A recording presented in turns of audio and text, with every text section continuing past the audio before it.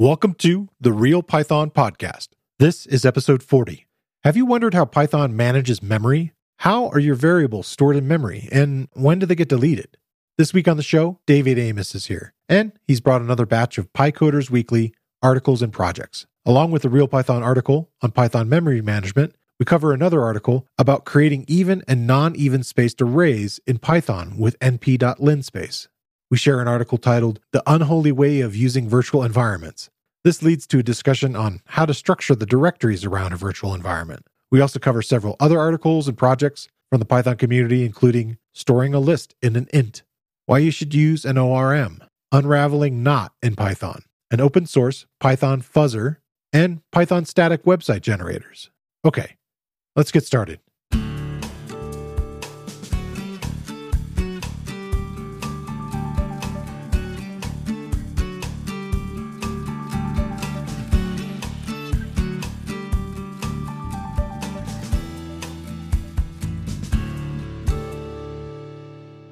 The Real Python Podcast is a weekly conversation about using Python in the real world. My name is Christopher Bailey, your host.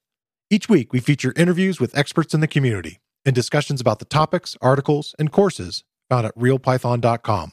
After the podcast, join us and learn real-world Python skills with a community of experts at realpython.com. Hey, David, welcome back to the show. Hey, Chris. Thanks for having me back. Do you want to start off this week talking about your first article? Sure, yeah. So the first one I've got on my list is a Real Python article called np.linspace, create evenly or non-evenly spaced arrays. This one comes to us from Stephen Gruppetta, who is one of the newest authors on the Real Python team. It's about the np.linspace function, which is used to create, most people think of it as creating evenly spaced arrays of numbers. If you want to create something that has maybe like starts with 0 and goes up to 100 and is taking steps of like 10 between each consecutive number in the array, you do something like linspace, and it stands for like linear space, right? They're spaced linearly. It doesn't have to be evenly spaced. So you can use linspace to create something that's not exactly an evenly spaced array of numbers. So this article is very comprehensive. It goes through all of the parameters for the linspace function, how to control things, have finer control over the types of the values, setting your endpoints, things like that. It gets into some interesting examples of it. So he has an example where you kind of go through and model like a food production conveyor belt. Okay. And you use these arrays to help you model that kind of a situation. He also talks about how you can use arrays like this to represent mathematical functions discretely. So if you have a continuous function like a polynomial, and you could say create a Python function that takes some number x and returns the value of that polynomial evaluated at x, and then you could use this to create like an array or something. But that function is just you get the input and the output, but what if you want to graph that function, or you want to use the values of that function as sort of input into some other algorithm? Well, you need a way to represent not just the function, I guess, as where you take an input and give an output, but you need a way to represent the function as a collection of data, and you can use the linspace function and the arrays that it produces to do that. So he talks about that, which is helpful in a lot of situations, obviously in things like scientific computing and data science and things like that, but also getting into graphics and just modeling and stuff like that can crop up in a lot of different ways. So that's a kind of a cool application. But yeah, it's just a lot of good stuff in it. It's incredibly comprehensive, lots of great plots and things to look at. So fantastic job, Stephen, on the article. To take a step back there, so the NP is standing for NumPy, right? Oh, yeah. Good to point that out. Yes, it does. Stands for This comes from the NumPy package. So this is the linspace function in that, and it returns a NumPy array.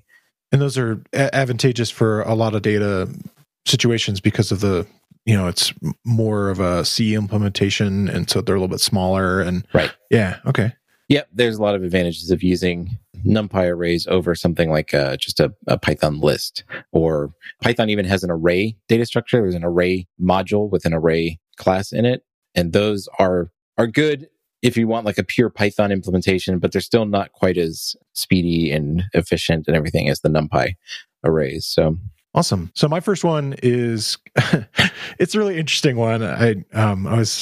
When I saw the list of articles on PyCoders, I was like, okay, well, this looks kind of fascinating.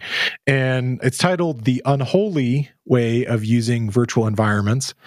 And it's by Bhupesh Varshney. Mm-hmm. It's on his development blog.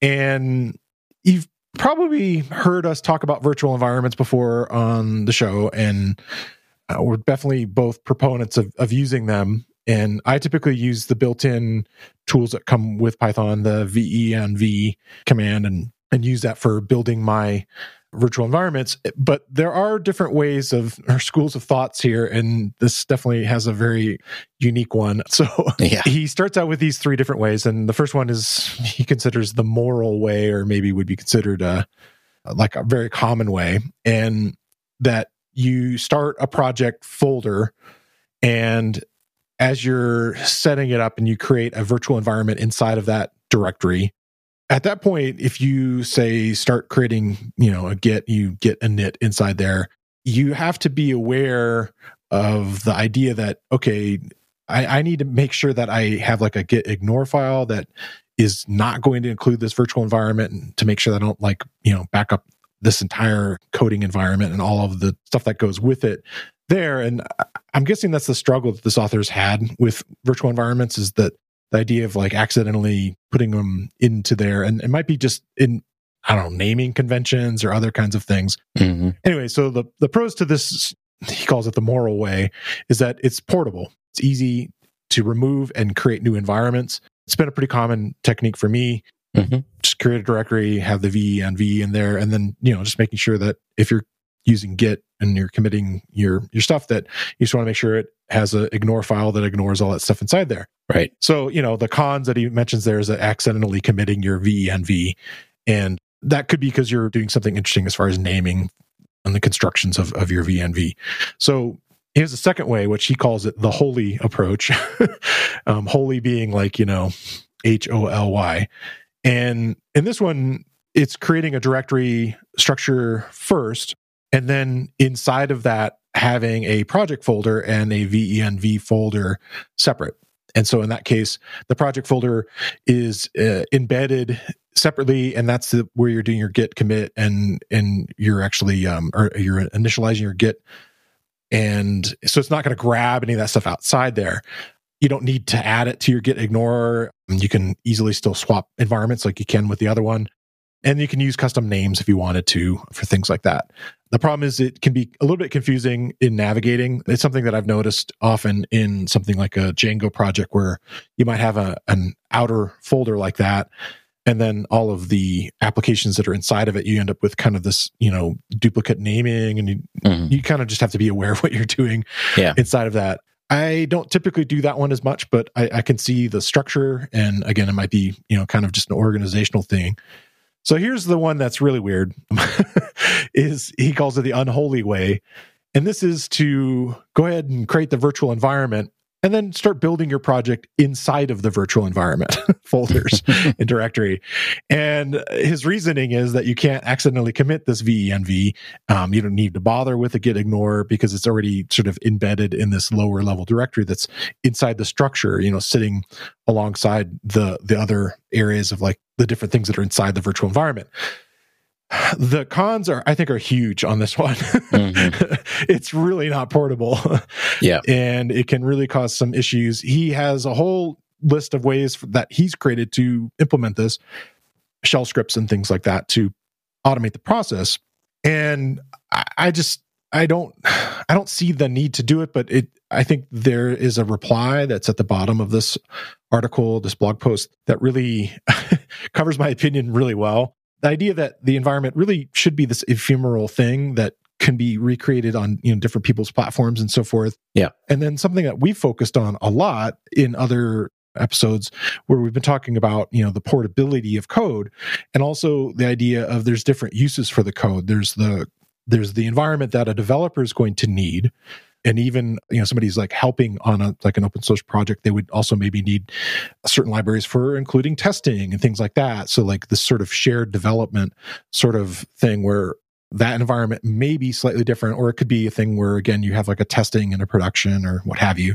And then, again, if it's an open source thing, there's this whole other type, which is like an end user is going to need a very different type of environment there. And so like it should, in my opinion, be an ephemeral thing, Yeah. with a different set of requirements. And I don't know, it's just an interesting idea. I think it's more of like just a structural thought. And I definitely approve of the first one. But again, that's something that I've been practicing. And I know there's even different schools of thought of like putting a dot in front of your VENV. Right. Your environment that you're creating to keep it hidden on a lot of the operating systems. And so I can understand that too. But again, making sure that you're not, you're not, sharing all that code and putting that up in GitHub along with everything else. But anyway, it's an interesting article, interesting idea. And I think it, more than anything, it hopefully helps to illuminate different ways of thinking about this, but hopefully solidifying why one is advantageous to another. Yeah. So I actually debated a little bit when I came across this article, like, should I include this in PyCode or should I not? Because there's not often a lot of context in PyCoders, like why certain articles get included. And it's like, are we endorsing something about this? Or do we just think it's interesting? Or like, you know what I mean? Like, first of all, when I read it, I was like, wow, okay. I don't think I've ever even really thought about putting my code inside of my virtual environment. Yeah. So it was something just sort of totally, he even says here when he talks about the unholy way, project is stored inside the virtual of, and then parentheses, bet you didn't see that coming. And I was like, yeah, I totally didn't see that coming. That was not what right. what I thought was gonna be in here. But yeah, it's I think, the reason that I saw this and was like, I want to include this in PyCoders is because it sort of highlights something that I think is common among people, probably among absolute beginners, but I think even people who've been programming with Python for several months or a year and have some experience with that, virtual environments are not like this, they're not a super easy thing to like really wrap your head around and like really, they're like, and why would you do it one way versus the other? And what are they even used for? Like, what is this? So I think it really highlights like a need for better, I guess, education is the word around these virtual environments. And of course, Real Python, we have some really good resources on that. Yeah, we'll link to that stuff, definitely. But yeah, I think the comment at the bottom is, which wasn't there when I originally read the article, sums it up pretty nicely, and also in a very critical but like not mean way. Like it's not impolite or rude. Right. Yeah. It's just like, hey, here's kind of the reasoning for all this stuff. And it's the idea that like a lot of projects are going to have multiple environments. You're going to have an environment that's like what your project would be running in, like on a final, like in a production type environment. You're going to have a dev environment that's got like your testing stuff or like any like development tools. You might even have a separate test environment that you run your code in when you're running your tests. So, the dependencies might be different in each of those.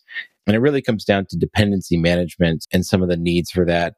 And this issue of like ephemerality, is that a word? It is. It's a good word. Yeah. I'll take it. Ephemeralness.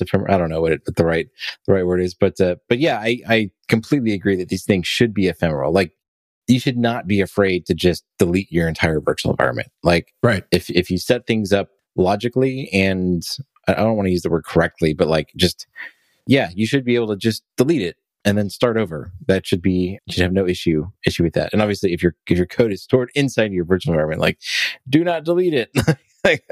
So one thing I wanted to mention, and we've talked about this on the show a while ago, there's a link in this comment on here to this tool called pip tools, which is used for managing dependencies. And you can create sort of like different files and stuff with it, like your requirements file for your production environment, your requirements file for your dev environment, your requirements file for your test environment. And you can manage all these and everything. I love that tool. I use it a lot. And then something else I just wanted to mention, because the author talks about like, if your virtual environment isn't stored in your project folder, then you have control over the name of it, and it doesn't have to be like VM for something. I just want to say that you do have, and it took me a long time to realize this, and I think it was an article by Brett Cannon, if I'm not mistaken, tipped me off to this. But there is, when you create a virtual environment with the venv module, so if you do like python -m venv, and then you type in the name you want, which I always use .venv, and it's specifically so that it's just automatically hidden by my operating system. And then after that, there's a prompt flag. You do --prompt, and then you can give it a quote unquote name, and it'll change what you see at the beginning of in the prompt in your shell.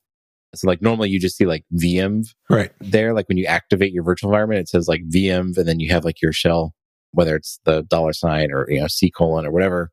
If you use the prompt flag, you can actually name it like your project name, or like project name -dev, or like whatever. So you have like more context there without having to like use a different necessarily name for the virtual environment. So I think, if you have multiple environments, you could have something like, .vm0, .vm1, .vm2, and then you could use the prompt to name that. And then it's easy to ignore, like in your git ignore file, it's just like VM star whatever, that ignores all VMs with a number after it or anything else. So anyways, yeah, just it was kind of a thought-provoking, or like wow, like I wonder, like why would you want to do this? And I guess, they laid out their case, and it's like, well, there's actually other ways to handle this that might be better. So anyways, it was just a really interesting article. Yeah. No, that's why I like picking it. And then, yeah, along with mentioning the pip tools, like that you mentioned, the commenter add, he also added which Python, typing that out, right, to be able to know what Python are you running right now if you've activated the virtual environment, and then also pip list to know what is currently listed as far as part of the current environment, and kind of understanding those tools and getting comfortable with them just in general. Like, were tools that I've learned kind of late that have helped me understand what's happening. There's a really good pip course that we have that I'll put a link to also that kind of goes over some more of these things. A lot of people might just know pip install or pip uninstall, and there's a lot of other things that are in there that you can kind of see what's happening inside what is currently installed and what's going on with it. So yeah. What do you got next? So the next one I've got is another really interesting and sort of off the wall kind of article. All right. It's called Storing a List in an Int. This immediately piqued my interest, and I was like, I've got to check this out. Like, this is totally up my alley. And the concept here is that Python's integer type, unlike C or Rust or Go or something, a lot of these other languages, the integers in Python have arbitrary precision, or arbitrary, unlimited precision, which means that like there's no like maximum integer. You can just keep going until your memory runs out. So like the largest integer that you can store in Python on your computer depends on your memory. Okay. And that's it. Whereas in a lot of other languages, and especially like in C, you have like different sizes and they have different ranges, and are they signed or unsigned? Like there's all this stuff about it, and there's like, very hard limits to like that's the biggest integer that you can store in this kind of integer type. And you just don't have that in Python. It's all handled for you behind the scenes. So you have this unlimited precision. Unlimited here is kind of like in air quotes, right? Like it's sort of like, sure. I mean, in theory it's unlimited, but it's limited by your hardware and not by like the language or anything itself. It kind of goes back to the idea that I've had a couple of people on talking about pandas and ways to, make, again, we talked about NumPy, but also by selecting specific types that are not just generic ints, that are not Python ints, where you're picking a signed integer that's only 8 bits is only going to provide, this value. But if that's the range that you're working in, then that's going to make this way more efficient and much smaller. Right. And, things like that. And then you can go to like up to, 32-bit and 64-bit and so forth, and the multiples you get from there. So that totally makes sense. Yeah. So one of the things that you get with this unlimited precision, and this is where, this may not occur to people that maybe aren't like the computer scientists or like mathematicians or think in those terms. But theoretically, if I can store any integer on my computer with Python and work with it with Python, then I can just represent all of my data as integers. And at first point, like that might seem like, wait, what? Like that doesn't make any sense. Like, how on earth could you do something like that? And it's like, well, it's not that far fetched. I mean, computers are already representing all data as bits, right? As collections of bits. So, and a bit is just a small integer. Like it's so there's there's really, it's not super far fetched. So one of the things that this author is planning on doing, the author is Ian Taylor, by the way, should have mentioned that earlier, but what he's going to do is talk about how to represent many different data and data structures using integers. So this is really kind of the first article in a series where he's focusing on lists. So how do you take a list and represent it as an integer? In particular, he focuses on lists of integers themselves, or I guess that could be floating point, but he's using all integer values. Although I think that the method could be generalized to other kinds of data. It's just, this is kind of the easiest way to kind of get, kind of dip your foot into it. But the basic premise is based on something called Gödel numbering, which is named after the logician Kurt Gödel, which mathematicians either love or hate, because he's responsible for sort of killing a lot of hopes and dreams of some mathematicians, telling us that there's no logical system that could ever be 100% like you'd be able to determine the truth of every statement that was possible to express within that system. So I know that's crazy, like think about, but anyways, this does not have anything to do with that. This is a different thing that Gödel worked on called Gödel numbering, but it's a way that you can take an integer and sort of encode it with like a one-to-one function into like a list of numbers. And if you have any list of numbers, then you can take that and convert it back into some integers. So you can already see we're like, okay, well, this sounds exactly like what we're trying to do. So he goes into a Python implementation of this. There is some math involved. There's, using prime numbers and prime factorization and things like that. But if you're into that, I mean, it is a little bit of a kind of a headier kind of article. But if you're into this, and it's also like, this is not, and there's kind of a disclaimer at the beginning of this where it's like, look, I'm not doing this because I think that like, well, look at this, like this is a smarter way to do it, or this is better or more efficient. It's like, there's like none of that. And I don't know if it's more efficient. I don't care. I'm not going to benchmark it. It's literally just because I think it's interesting and fun. And that's really just what it is. So yeah, it's really interesting. And it definitely kind of got my mind spinning on like, yeah, I mean, how can we take this? I mean, obviously something like a tuple is a logical next step from here. Right. But one of the cool things about it is you think, okay, well, I can represent a list as an integer, but then what? I mean, if I'm storing my list as an integer, I need to be able to do stuff with it. Like I want to be able to append new items to the list. I want to be able to access items by index, as like sort of like the basic operations. I'd also want it to probably be able to like replace items at a certain index. I'd want to be able to like remove and, delete and remove and pop and like all the kinds of things that we associate with like the, methods on lists in Python. So he puts together an append method and an access, not methods, they're actually functions because they're not on like a class or anything. But you're doing that where you're not like casting, so you're not like storing the list as an integer. And then when you want to like append something to it, you like convert it into a Python list, append it, and then convert it back to an integer. All the logic is happening at the level of like, it's still an integer. And there's like logic of like, okay, if I were to append this at the end, how would that affect?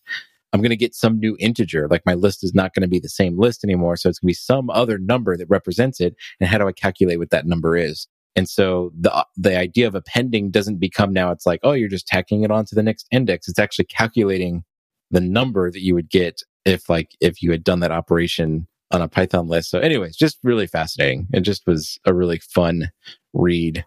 someone else out there might like it too. So Yeah. there you go. Think about having fun with the levels of math you can kind of dig into. But I know that's everybody, I think a lot of people that are programmers are into puzzles in the same way. Yeah. So, well, my next one is going off a topic that we covered. We mentioned another Real Python article that Doug Farrell put out a few weeks ago that was about using SQLite and SQL Alchemy and the advantages of moving from flat files into using SQL. And this one kind of focuses more on the why of using what's called an object relational mapper, which is an ORM. Mm-hmm. And that's literally the title of the article is Why Should You Use an ORM? And it's by Karim Marzouk. His blog is the Monadical blog or Monadical, depending how you want to pronounce the monad. Or it starts out talking about data inside of Python, and we've been focusing on that for a little while. Doug's article kind of focused on kind of bringing in flat files, and this is kind of saying, okay, well, what if you start out with just the raw data inside of a Python application, and then you start, building pieces of data. In this case, the example he uses is kind of a common one, especially if you've ever messed with Django. You might have seen this creating a poll application where you create a question and then you're kind of creating votes or choices for a particular question or answers for them, and then being able to store that. So it starts out with using some data classes to create a few questions, and then where it would store choices for that. And at the beginning of that, okay, you have these pieces of data, but then what happens when you want to, say, stop that application? Well, normally in Python, it would just all disappear. You wouldn't have any of that data anymore. You would be starting kind of from scratch again. And so at that point, you got to think about a way of storing it. And so, one of the methods is using something like pickle, where you can pickle the data and then be able to store it as an object. The pickle is kind of a serialization protocol for doing that. I think we've mentioned before some of the security issues with unpickling things that you aren't sure what the contents are and so forth. And there's definitely disadvantages to it. Really, only one person could be working on this thing at a time and so forth. So it's pretty quick that you're moving into, well, I need some kind of other data structure. And it might be good if the data is independent from my application. And that's when you get into relational database systems, which is really what are super strong at that. And again, we focused on that a few weeks ago, and the idea of, creating tables. And one of the simplest ones is something like SQLite, where you can create a table using the SQL language. And one of the things I thought that was kind of cool that the author focuses on a little bit is talking about the differences between, like, SQL is a declarative language where what it's doing is you're describing through your code the desired end state, the way this thing should be, like what should be returned out of this whole thing. And I don't know, I guess I don't have a CS background, so I didn't really ever think of the difference between, declarative versus imperative. And, right. Python's much more imperative, and you're using this program and relying on different statements throughout the program to sort of move it toward this desired state, versus like just literally declaring what it should be, which is a different approach. And it's very interesting.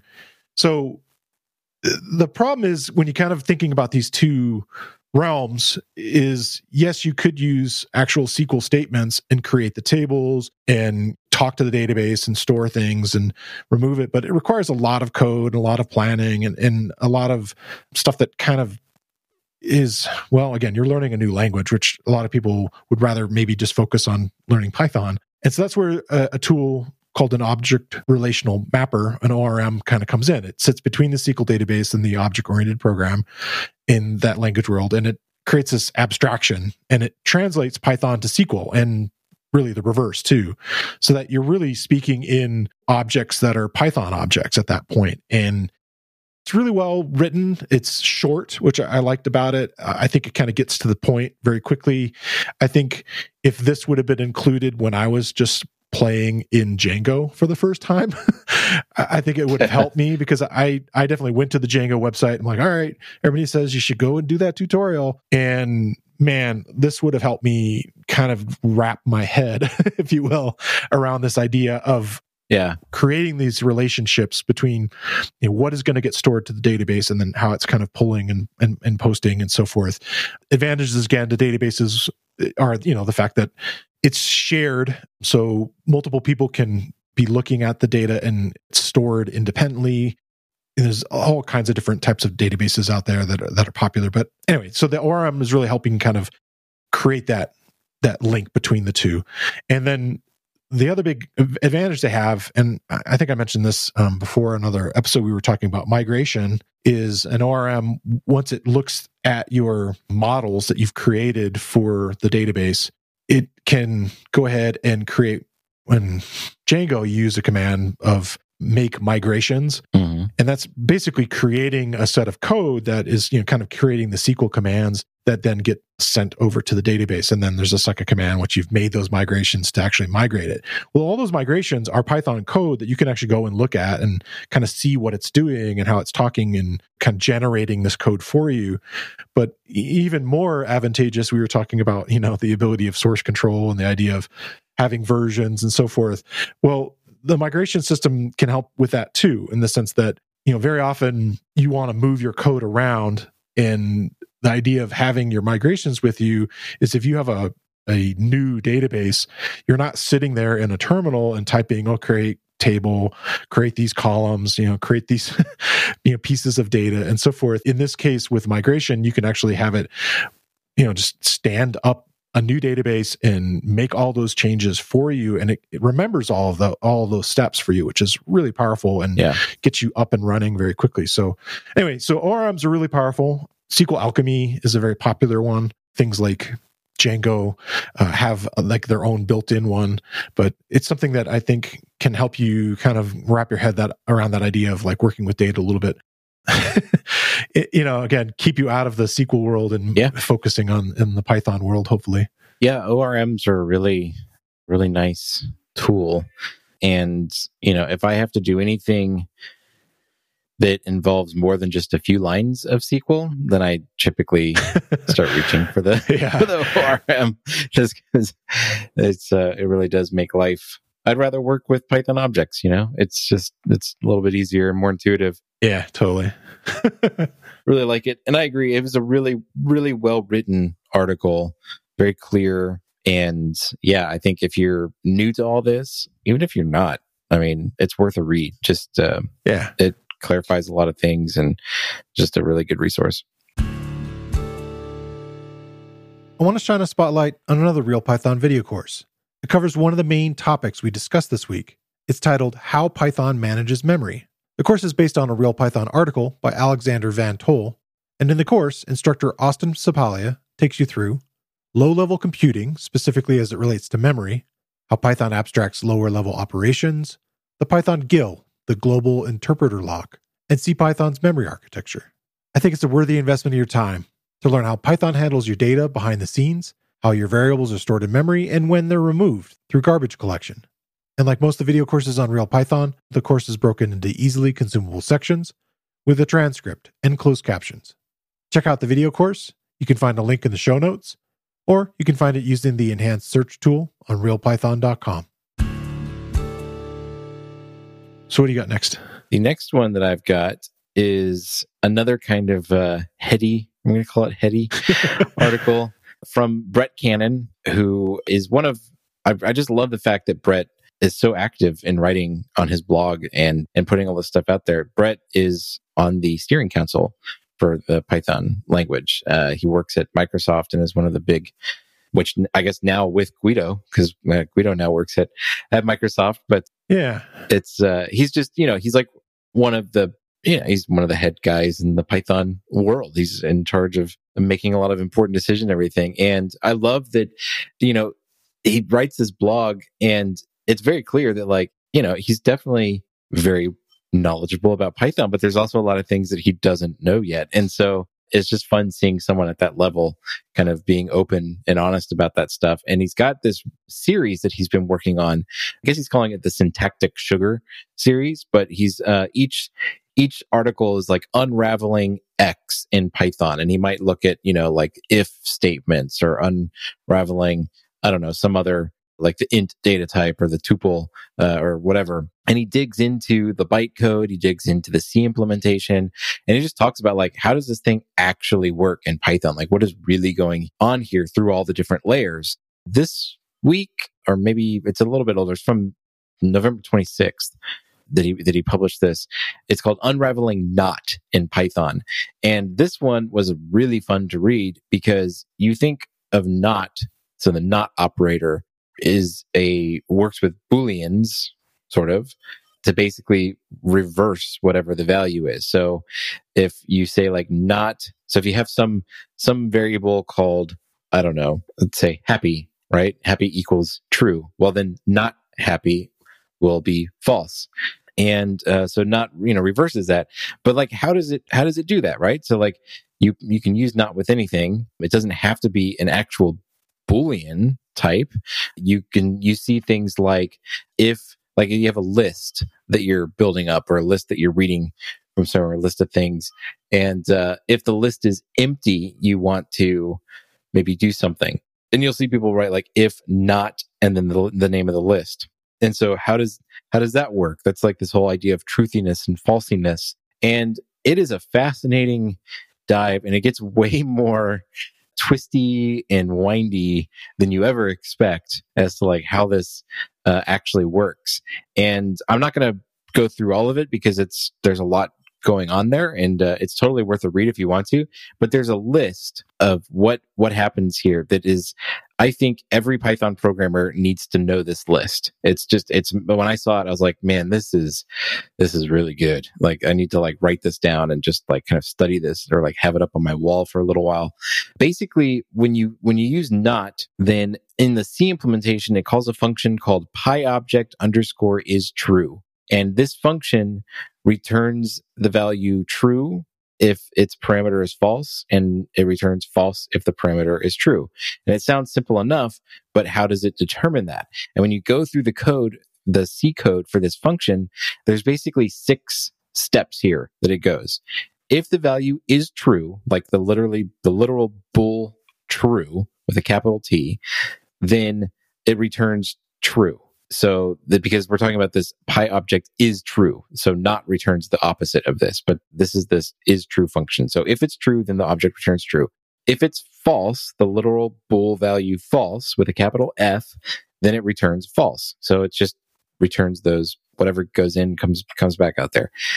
If you pass to it, those are the first 2 steps. The third case, these are what, like it goes through these cases in order. The third case is if the argument that I get is none, then I'm going to return false. Okay, easy enough.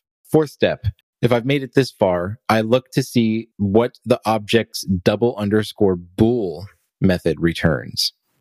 And as long as that return value is a subclass of the bool type, I'll return whatever that is. Whatever it's going to represent. Okay. So now this is getting a little bit more complicated, right? It's using like sort of this magic method bool. Has that been defined? If it has, does it return something? If it does, is it a subclass of bool? If it is, return that. Okay, well, there's some ifs there, and like, what if those ifs are like don't exist? And there's another sort of the last step. Well, sorry, second to last step.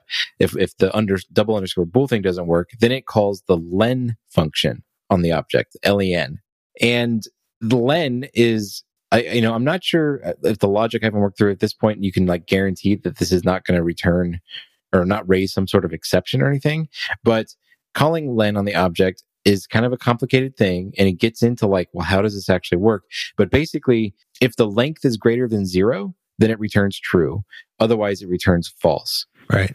But how do you calculate lengths on objects? Like, what does that actually mean? Well, he goes through all that. And that's where it all just gets really interesting because you see all these like caveats and like twists and turns. And it's just like, man, this is like a way more complicated problem than you really thought it was. And then the last step is if none of the above applies. So if you go through steps 1 through 5 and none of that had worked, well, then just return true. Just assume that it's true. Nothing else worked. So that's how you determine if something is true or false, and then not will return the opposite of this. But this list, this is what defines truthiness and falsiness. in Python. Yeah. And it was like, okay, I need to copy and paste, put this on a piece of paper, print it out, and put it up on my wall. And I was just like, man, this is like golden nugget right here of information to understand how that actually works, like what the interpreter is actually doing there to determine that. So I thought that was really, really cool. Yeah, no, I like that as a resource. Yeah. Yeah. And then I need to have the obligatory Wayne's World reference at this point. So sorry. All right. So my next one is talking about memory, which is kind of interesting. We kind of touched on this in passing, but a recent video course came out that's based on a real Python article. The article was by Alexander Van Tol, and then the video course was created by Austin Sapalia. And it's generally just how Python manages memory. And so, again, it's kind of interesting because Python is an interpreted language in some ways, like it gets compiled. There are different implementations of Python. This article focuses on CPython, which is written in C. And Python code is converted to instructions. In fact, something that's kind of a thing that I thought was kind of cool about the article you're just mentioning is he uses the dis command to disassemble. Yes. And I mentioned that with Reuven last week. And I think that's, now that I know it, I'm like, oh, this is really kind of a neat way to kind of see some of that stuff. Not that you really want to constantly, see disassembled C code, but it could be useful for troubleshooting things and actually for learning a lot of things. It's very kind of cool. Yes. So in that process of this creation of CPython and everything inside Python is an object, and I'm guessing we might have said that already, but every single thing that you create inside of Python, a string, an integer, a list, what have you, they're all objects. A function. Yeah, a function. That's an object too. We talked about decorators in our very first episode and how that, a function could be passed into a function as an argument, which is kind of weird and wild and very cool. And so inside of that, there's this structure inside of CPython that is called a PyObject. So that's creating these Python objects. And there's two things that you need to know about them in order to sort of understand what's happening with how Python's managing its memory. There's a object reference count, OB_REF count, CENT. Yeah. And then if you're not familiar with the idea of reference counting, when you assign, a variable name like, X equals this particular list of items or whatever, if you have that statement in your code and it gets assigned there, that's a reference count. So X is now referenced in memory, that object's been created and so forth. But if you were to say Y equals X, so now if you've messed around with lists before, you might have come across a thing where you end up kind of editing the same object and you're kind of like, what the heck's going on? I thought I was creating this separate thing, but it's actually referencing it again and kind of dives into some of that stuff. And so then the reference count would go up again. And the reason, the need for this is if eventually that object is no longer used or is somehow deleted or what have you, the reference count will drop off, and then the virtual machine that's running this code inside your computer, it knows then, okay, I can collect that memory and I can kind of free it up through this technique called garbage collection. So this article goes into all that kind of deep detail sort of stuff, very CS kind of level, but explaining it in a really nice way. The course is done really well with some nice graphical representations of all that sort of stuff. It goes into the GIL, the Global Interpreter Lock, which is one of those things that people talk a lot about when they talk about Python. And the idea there is really about memory, that if something's in memory and you have two different threads that want to modify that exact same thing in memory, that same resource at the same moment in time, that can cause really bad things to happen. And so the GIL prevents that from happening so that literally only one thing can access that piece of memory at a time. And there's lots of things going on with sub-interpreters and other ideas that are out there that we've talked about. But in general, that's what's happening now. And so, one thread should be interacting with a shared resource. The example they use a lot throughout the article and in the course, they're talking about memory being like pages in a book. And you don't want two authors writing to the same page at exactly the same time and how that could become a mess. It dives much deeper into the actual layout of the memory management. And I won't spoil the whole thing for you, but it talks about that you have blocks of memory. The blocks of memory are stored inside of pools of memory. And then inside of that, there's these arenas of memory. And so they're kind of like getting larger as we go. And there's different things that are going on inside there to basically manage, okay, when do I free up blocks? How many different blocks are inside of a pool? And it depends on, again, object sizes and things like that. And it's really interesting just to kind of get an overview of what's sort of happening and kind of get an idea of some of the links that had to go to manage memory inside of Python, and ties into a lot of the other things where we've talked about, references and these kind of other ideas inside. Okay, well, does Python use pointers? And it kind of talks a little bit about that too. So I think it's a good way to kind of get you going. And I'll link to the course. So good job, Austin and Alexander. Yeah. I guess that moves us into projects. I want to start real quick. I was really surprised. I got a email from Near, who's the person who's working on Jupilot. Oh, yeah. And so I had mentioned that I was having problems, and I was, complaining in my own way of saying, oh, I got a complex MIDI setup and blah, blah, blah, and so forth. And so he actually released an update to the project and sent me an email directly, and it was really cool. And so I updated to it, and then he showed me a couple additional methods that have been added that actually allow you to list what the ports are. And oh my gosh, it works great. Oh, cool. And so, I was able to set it up, plug my MIDI device in. I was able to see, okay, that's the port that's coming off of my audio interface. And then, oh, awesome. Yeah, I was playing the different sounds inside Jupilot. So very excited to go a little further on with it. And might try to see if I can get him to come on the show to talk a little bit more about the project and kind of what plans he has. And again, anything about... That'd be really cool. Yeah, anything with gaming and audio and all that stuff, it's definitely something I'm interested in. Haven't done much of that lately on the show. So yeah, it's definitely a cool project. Yeah, I'm impressed with it. I'd like to see where they're going with it, and yeah, for sure, how other people might want to get involved with it. So what do you got for us as far as a project? Project I got this week is a fuzzy project. Fuzzy, it's fuzzy, yeah. It's a Python fuzzing engine. Like, what the heck does that do, right? So this is a really interesting tool that you can use to test your projects to see how well they can handle just like random input. Okay. A testing technique that, can really help uncover like some crazy like edge cases, right? That like no one ever would have thought about because you would never have typed that in to your program. But the fuzzer will do it for you and mimic that one user that, who's going to be like, well, I tried to do this. And you're like, wow, why did you try to do that? Thank you. But yeah, right. I mean, we'll fix it, but like, you're probably the only one that's going to find it now. No, it's a really cool project. And this is like, if you're working on a project that is going to be run by lots of people, it is not a bad idea to use these kinds of techniques to uncover weird little edge cases that, and that you didn't think about, because you're not going to think about all sorts of this kind of stuff. But basically what it does is you tell it like you give it like an entry point to your application somewhere. It's like, okay, here's where you're going to start running it. And then it goes, all right, well, I'm just going to throw it a whole bunch of different kinds of data, a whole bunch of stuff, and just see if I can get this thing to break. When it breaks, you'll get a report of like what broke and why it broke and everything.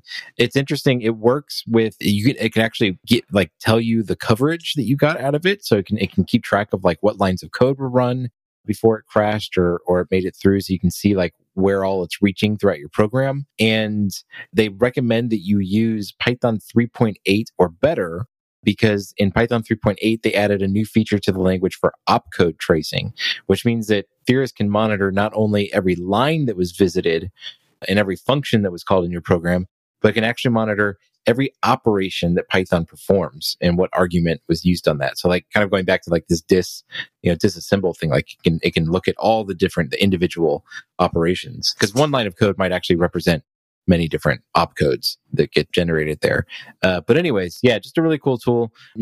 Combining something like this with, say, something like the hypothesis framework, if you're familiar with that, can be really powerful tools to just find some really crazy edge cases that you never would have come up with otherwise, and really, I guess, produce a lot of confidence in, how rugged, is that a good word for it? How rugged your application is? Yeah. Battle test it. So, yeah, exactly. Yeah.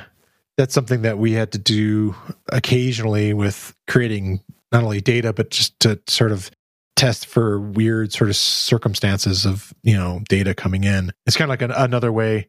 We were talking about that way to build your own data sets last time. Mm-hmm. And so I think that any of these kinds of tools that can help you kind of think outside the box, I mean, that's really awesome to plan what might be coming in. Yeah. And I'm not sure, I'm curious, I'd never heard of Atheris. What is Atheris? Is that like a Greek god or something? Or I've never, and I haven't seen anything on why they called it that. If you Google Atheris, then there's only one Wikipedia page that matches this. It's a genus of venomous vipers. Oh. So I don't know if that's the inspiration for this name. That it's guessing it's trying the snake route. Yeah.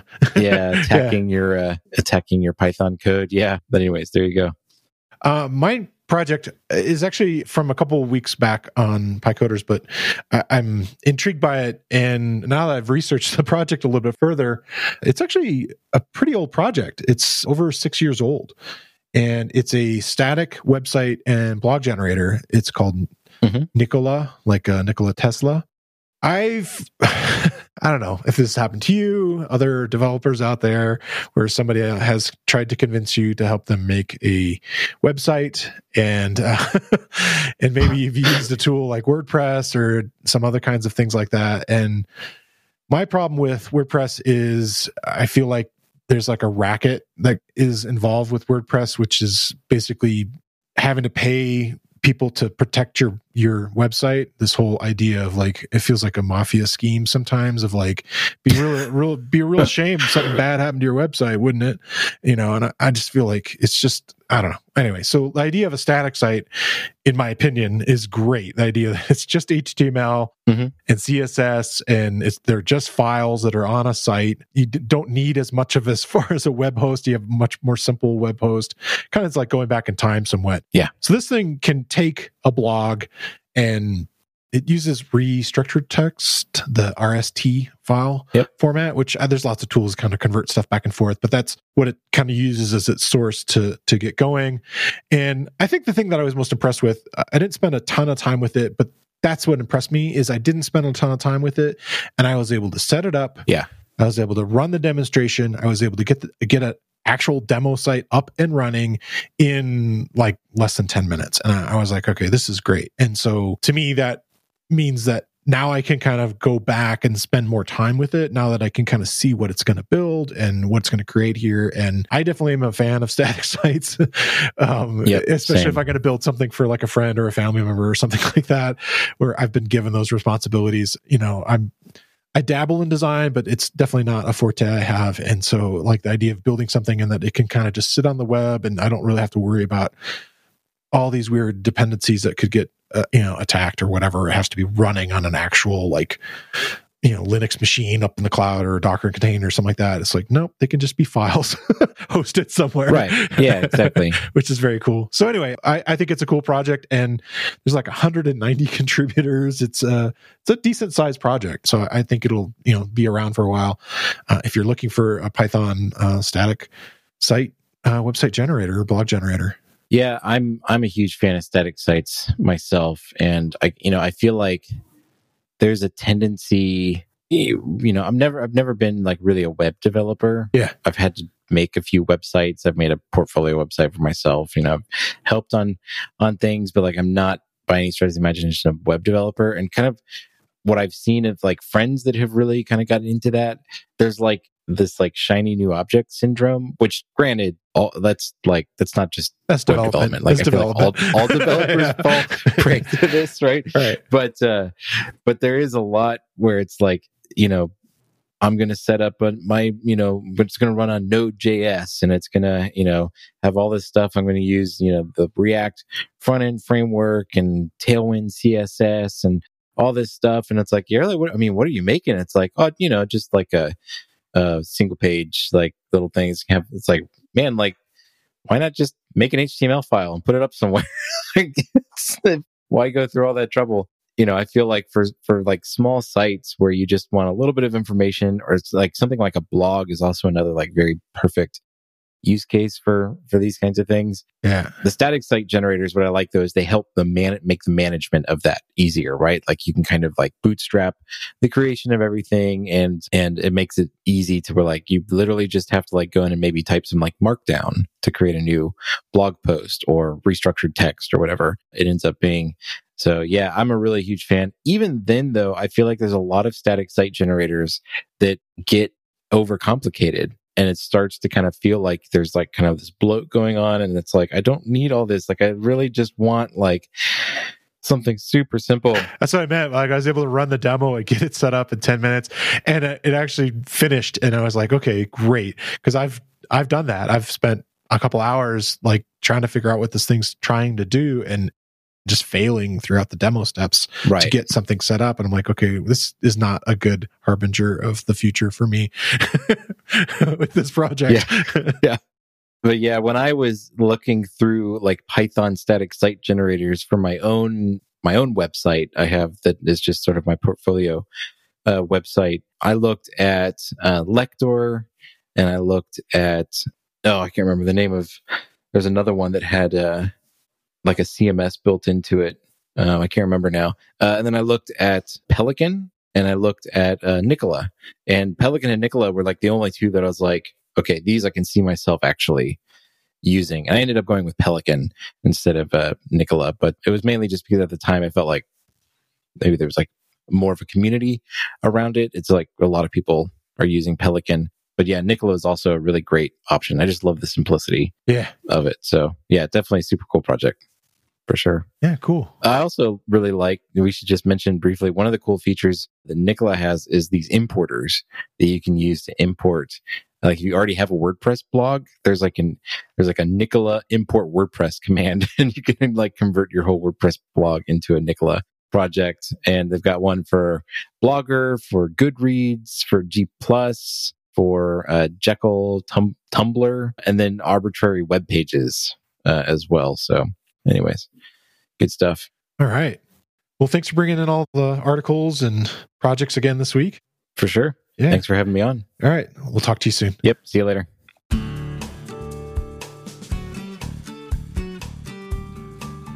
I want to thank David Amos for coming on the show again. And I want to thank you for listening to the Real Python Podcast. Make sure you subscribe to the podcast in your favorite player. And if you like the show, leave us a 5-star rating and a review. You can find show notes with links to all the topics we spoke about inside your podcast player or at realpython.com/podcast. And while you're there, you can leave us a question or a topic idea.